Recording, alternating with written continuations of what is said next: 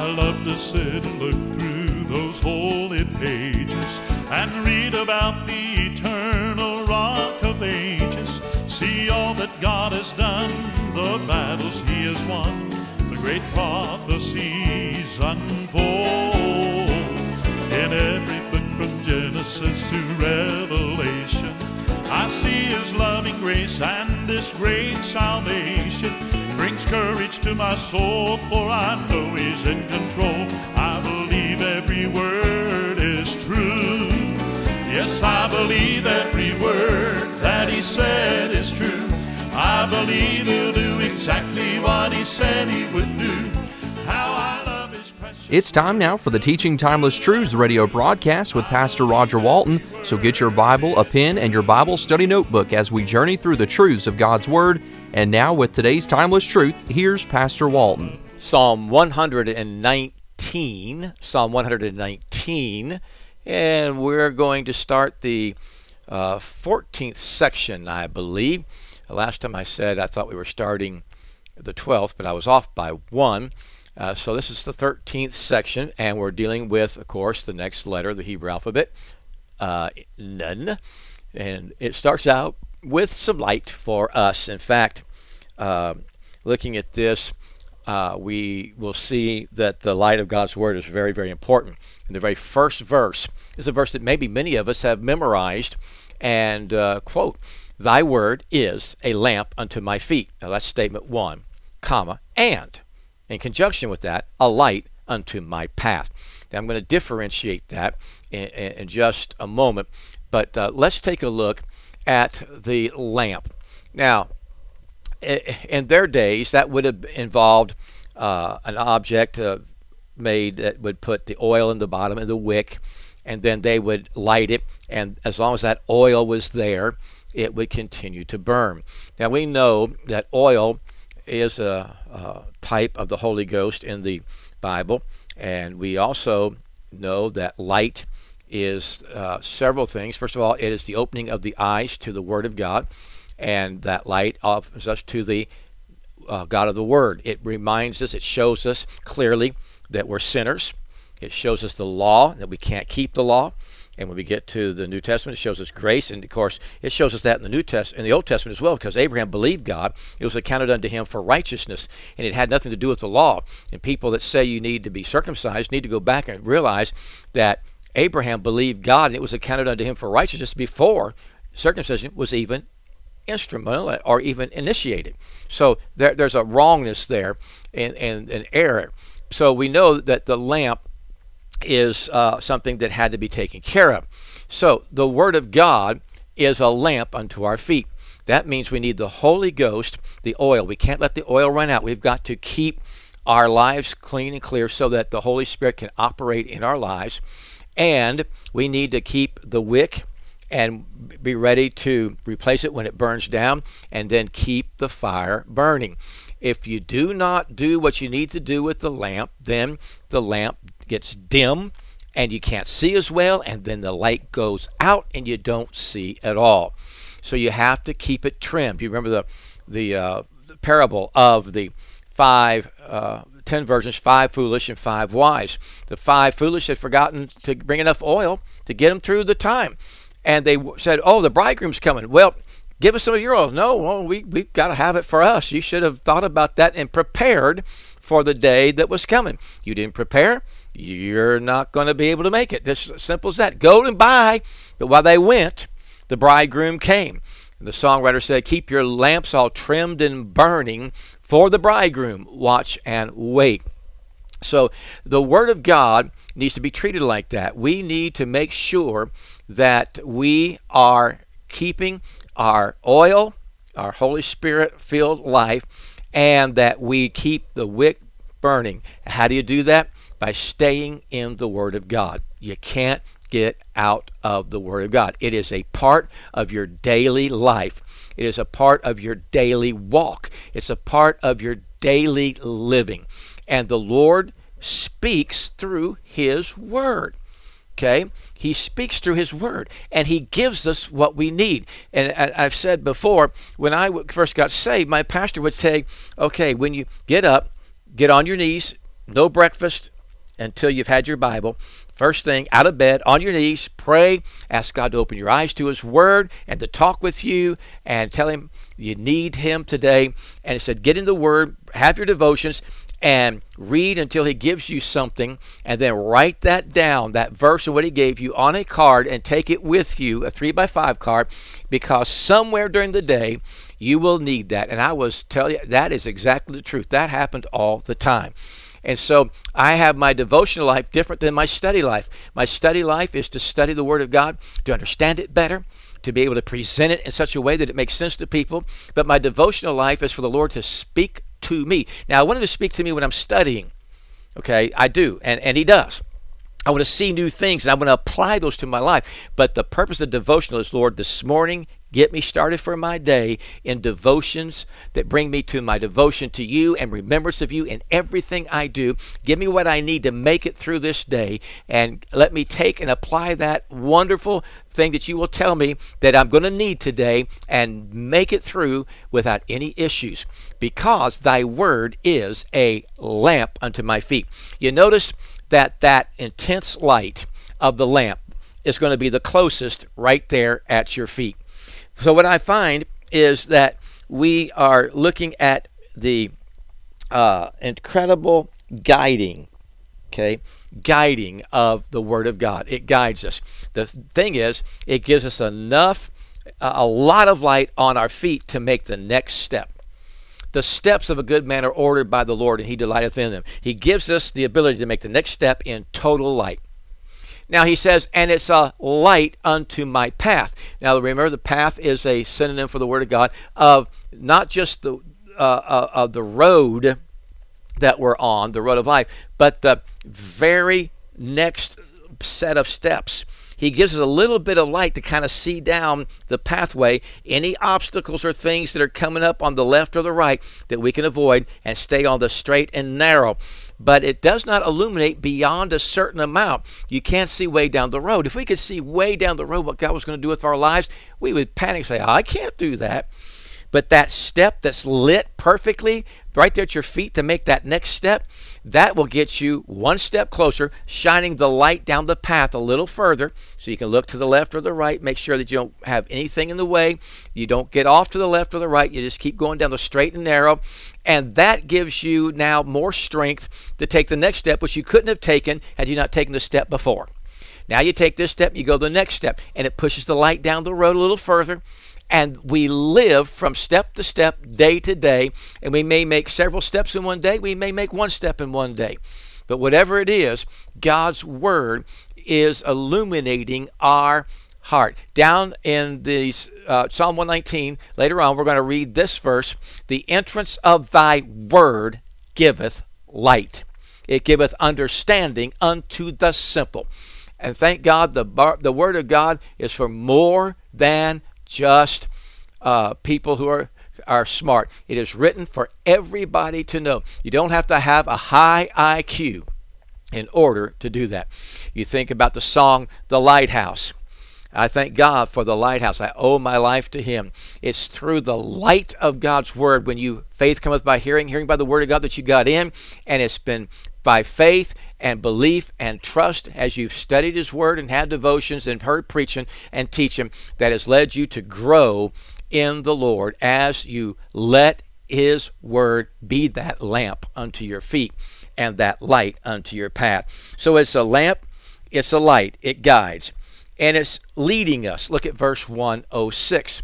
I have sworn and I will perform it, that I will keep thy righteous judgments. It's leading me each step to cause me to swear, to charge. It literally means to seven oneself, which is what meant, and that was a oath, to take an oath, the idea that to seven oneself. And it says, I have sworn, and because I made it an oath, I will perform it. And the interesting thing is, when he says, I will perform it, it's in that intensive stem. It's not like, and I'll do it. It's, I will do it. I will perform it. I am going to do that. That is my heart's desire. I will perform it. And this is what I'm going to do also. I will guard thy righteous judgments. Your judgments are right, and I am letting it lead me in righteousness, and I'm going to guard that righteousness, and I'm letting it lead me to perform what you're showing me by the light. Period. End of story. I am not going to give in, give up, or get out. The word perform literally has the idea to put into practice. I have sworn I'm going to perform. I'm going to practice what I preach. I'm going to get out there and do what the Bible says, that I have told other people the Bible says. I'm going to do that which I am supposed to do. It is not only leading, but in verse 107, it is showing us the lawness. It shows us, because of that lamp, that light down the path, and we can see what's happening on the left, on the right, a little bit, to see the things that are out there ahead to distract us, so we can be ready before we get there to keep on keeping on the straight and narrow. He said, I am afflicted. I am, he's going back that I am afflicted very much. He's already made that clear. We've seen that in the sections before. Quicken me. We've seen that before. Revive me. Keep me alive. Don't let me do anything I shouldn't do. Keep me alive according to thy word. I am afflicted. And he said, I need that quickening. By the way, that quickening means back in that imperative, in that intensive stem. It's amazing how he always says it in that, I need to be alive in you. Your word will do that. Your word will keep me alive. According to your word, I want to live so that I will not fall for the lawless who are afflicting me very much. I am sorely afflicted. Help me. I need your presence. I need your power. I need you. I need absolute ability to be able to be okay. Amen. I am afflicted. So make me alive. Revive me. And do it, O Lord, according to thy word. That's kind of powerful, isn't it? But then we go one more verse. We see the learning. The learning. Accept, I beseech thee, the free will offerings of my mouth, O Lord, and teach me thy judgments. Okay? He comes, he says, I want you to accept what I'm offering you freely of my mouth. I am speaking praise to you because I love you. I adore you. The section above, oh, how love I thy law. It is my meditation all the day. I love you. I love you. I love you, Lord. And so I'm giving you free will offerings. I'm worshiping you and loving you and adoring you and praising you. Now, teach me thy judgments. And by the way, when he says, accept, I beseech thee, the free will offering of my mouth, he is saying it in the imperative. And he's also saying, teach me in the imperative. Now, up above, he said to teach me. He was saying it in the causative, cause me to learn. But here, he's saying it in the intensive stem. Keep teaching me. I got to have your teachings. I have to have the learning so that I can continue to live for you. And I'm going to continually, as I ask you to accept, begging you, the free will offerings of my mouth. I am freely talking to you, and I want so bad for you to teach me. Teach me. Teach me. He's never satisfied. There is a principle from the Word of God, and the principle is, in the school of the Bible, lifelong learning. We are never done learning in life. Life will throw things at us, and we have to deal with them, and we can learn quickly or we can learn horribly. We can, I went through this before. I should have learned from this, and then repeat the same thing. My dad would tell me, son, was it worth going through what you just went through? And I said, I don't know. It was pretty bad. He said, well, did you learn anything from it? Yes. What did you learn? And if I say, well, I learned that this brings bad deals, he said, fine. Now, if you don't do it again and you've learned this is bad, then it might have been worth going through. But if you repeat it again, you are a fool. Man, that's harsh words right there. pretty stout, harsh, bad words from a dad, but I get it. If you're not going to learn from it, if you're not going to have lifelong learning, there's something wrong. You need to be careful as you're out. Now we go to the next set of verses. We go from guiding to guarding. Guarding. The Bible guards us. My soul is continually in my hand, yet do I not forget thy law. And what he's saying there is, my life, my soul, the breath, the very breath I breathe, is right here in my hand, and showing actually a fear that he has, because we all know that our last breath could come. And he says there's a continuation of all these things. I've been afflicted. It continues. It's there in my hand. He said, yet do I not forget thy law. I don't put out of mind the laws that you said. I try to keep them ever before me, constantly in my memory. I do not become devoid or detach myself from that which you have said. I have to keep that because I would be in fear. So the first thing that we see is that there is a calmness of fear. There is a calmness of fear. And where does that come from? That comes from keeping the Word of God and never forgetting it, meditating therein day and night. We must remind ourselves over and over again to chew on the Word of God and regurgitate it back up and chew on it some more. Therefore, we need to be in it every day.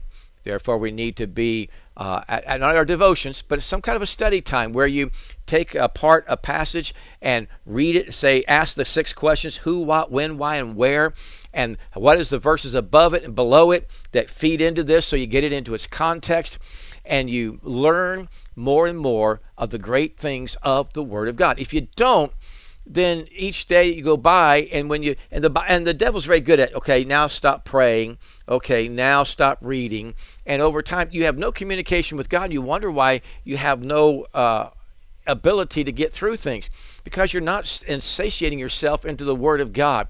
You're not making the overflow, the God of the Word of God, and the praise of the Lord and the Lord Jesus Christ, and thankfulness for all that they have done. Then we see not only does it calm our fears, but it does something too. It constrains our enemies. He guards us. He constrains our enemies. The wicked have laid a snare for me, yet I erred not from thy precepts. He said, because I took your word and I made principles out of them. Even though the wicked have laid a snare, I have been guarded, and I erred not. It means to wander, to go astray, to get off the path. Thy word is a lamp unto my feet and a light unto my path. And if you look to the left or to the right, there are those who are wicked, and they have laid the snare. They have set the trap. In fact, up above we saw that it was snares. It was traps, many of them. And the devil never plays fair, and he plays that which he knows will get to us. He has absolute knowledge by watching how people are, that it is the lust of the eyes, the lust of the flesh, and the pride of life, and he appeals to that through all the media of the world, the mediums of the world, and through all the messages of the world, and we're bombarded with it. Even messages like, to thine own self be true, and put number one first, and it's all about me. Totally opposite of the Bible. The Bible says things that just people don't believe in and don't live and don't practice. You know, we're to esteem others better than ourselves. We don't do that. We think we're it. And I say that in general sense. There are people who keep the Bible laws. Amen. Wonderful. But for the majority, what we see constantly bombarded at our children are all kinds of things that are ungodly, wicked, immoral, and presented as okay. And more in children's programming, they're introducing very wicked lifestyles and all kinds of horrible things, and they're doing it at the level of children's programming. On top of that, commercials teaching things that are wicked and wrong when they're watching maybe even a good program. You have to be so vigilant today and so on guard and so up to what's happening, because it's hidden, and the devil's crafty and he's deceitful, and he denies and he defies, and he brings in kind of doubts and fears and things. and he uses wicked people to lay traps, people that he gets hold of them and they hate Christianity, and they will do everything they can to destroy Christianity because they don't want anyone or anybody to grow in the Lord Jesus Christ. That is not who they are and what they're about, and we must be careful. So you see the guiding of the Word of God, the guarding. Now we see here the gladdening. I'm telling you, the heart is deceitful of all things and desperately wicked, but once it is saved by the grace of God, and you let it guide you, and you let it guard you, it'll gladden you. As my pastor used to say, as I said last time, it'll change the look on your face. He says in verse 111, thy testimonies, your records, the evidences that you have for me in the Bible, have I taken as a heritage forever, for they are the rejoicing of my heart. I have inclined my heart to perform thy statutes always, even unto the end. Now, we see here two things that I think are really important to help us become gladdened. The first one is a destined heritage. Thy testimonies have I taken as a heritage forever. I'm telling you, it is my heritage. Your testimonies are my possession. It's my inheritance. It's what I have. I have a testimonies of you. The evidence and the record is true, and it has become my heritage. It's what I live by and live for because it's what I possess. They are the rejoicing of my heart. You see, his testimonies mean a lot. Your testimonies are absolute incredible. And so what does it do? It takes everything that we have going for us and reminds us of the fact that these testimonies are ours to get. We inherited this record. Just like we are heirs with Christ and joint heirs, and we are going to inherit everything that he has. Therefore, everything there is waiting for us, and we just don't get to go there and live there. My goodness, we get to go there and become an heir and a joint heir with Christ so that it's all ours. You can't get any better than that. It absolutely is priceless. It is priceless. You can't get over the incredible pricelessness of your inheritance, your heritage. So read the Word of God and let the evidence and the record stand straight, and look to yourself and say, oh, you know what? God's record is true. In John chapter 8, constantly they were pounding on the Lord Jesus Christ. They were doing everything they could to get the Lord to say that he was a liar. And it started with that woman where he said, he without sin cast the first stone without it. Just go ahead. And then he stooped down and wrote on the ground. You know what happened. Well, he said then after that, I'm the light of the world, and he that followeth me shall not walk in darkness, but shall have the light of life. And we're talking about that guiding principle, the light. The Pharisees said unto him, thou bearest record, here we go, of thyself. Thy record is not true. They called him a liar. They said the evidence and the proof, the record, it's not there. Jesus answered and said to them, though I bear record of myself, yet my record is true. And here's why. For I know whence I came and whither I go, but you cannot tell whence I came and whither I go. Ye judge after the flesh. I judge no man. And yet if I judge, my judgment is true, for I am not alone, but I am the Father that sent me. It is also written in your law that the testimony of two men is true. I am one that bear witness of myself, and the Father that sent me beareth witness of me. Okay. They didn't like that either. Then said unto him, where is thy Father? Jesus answered, you neither know me nor my Father. If ye had known me, you should have known my Father also.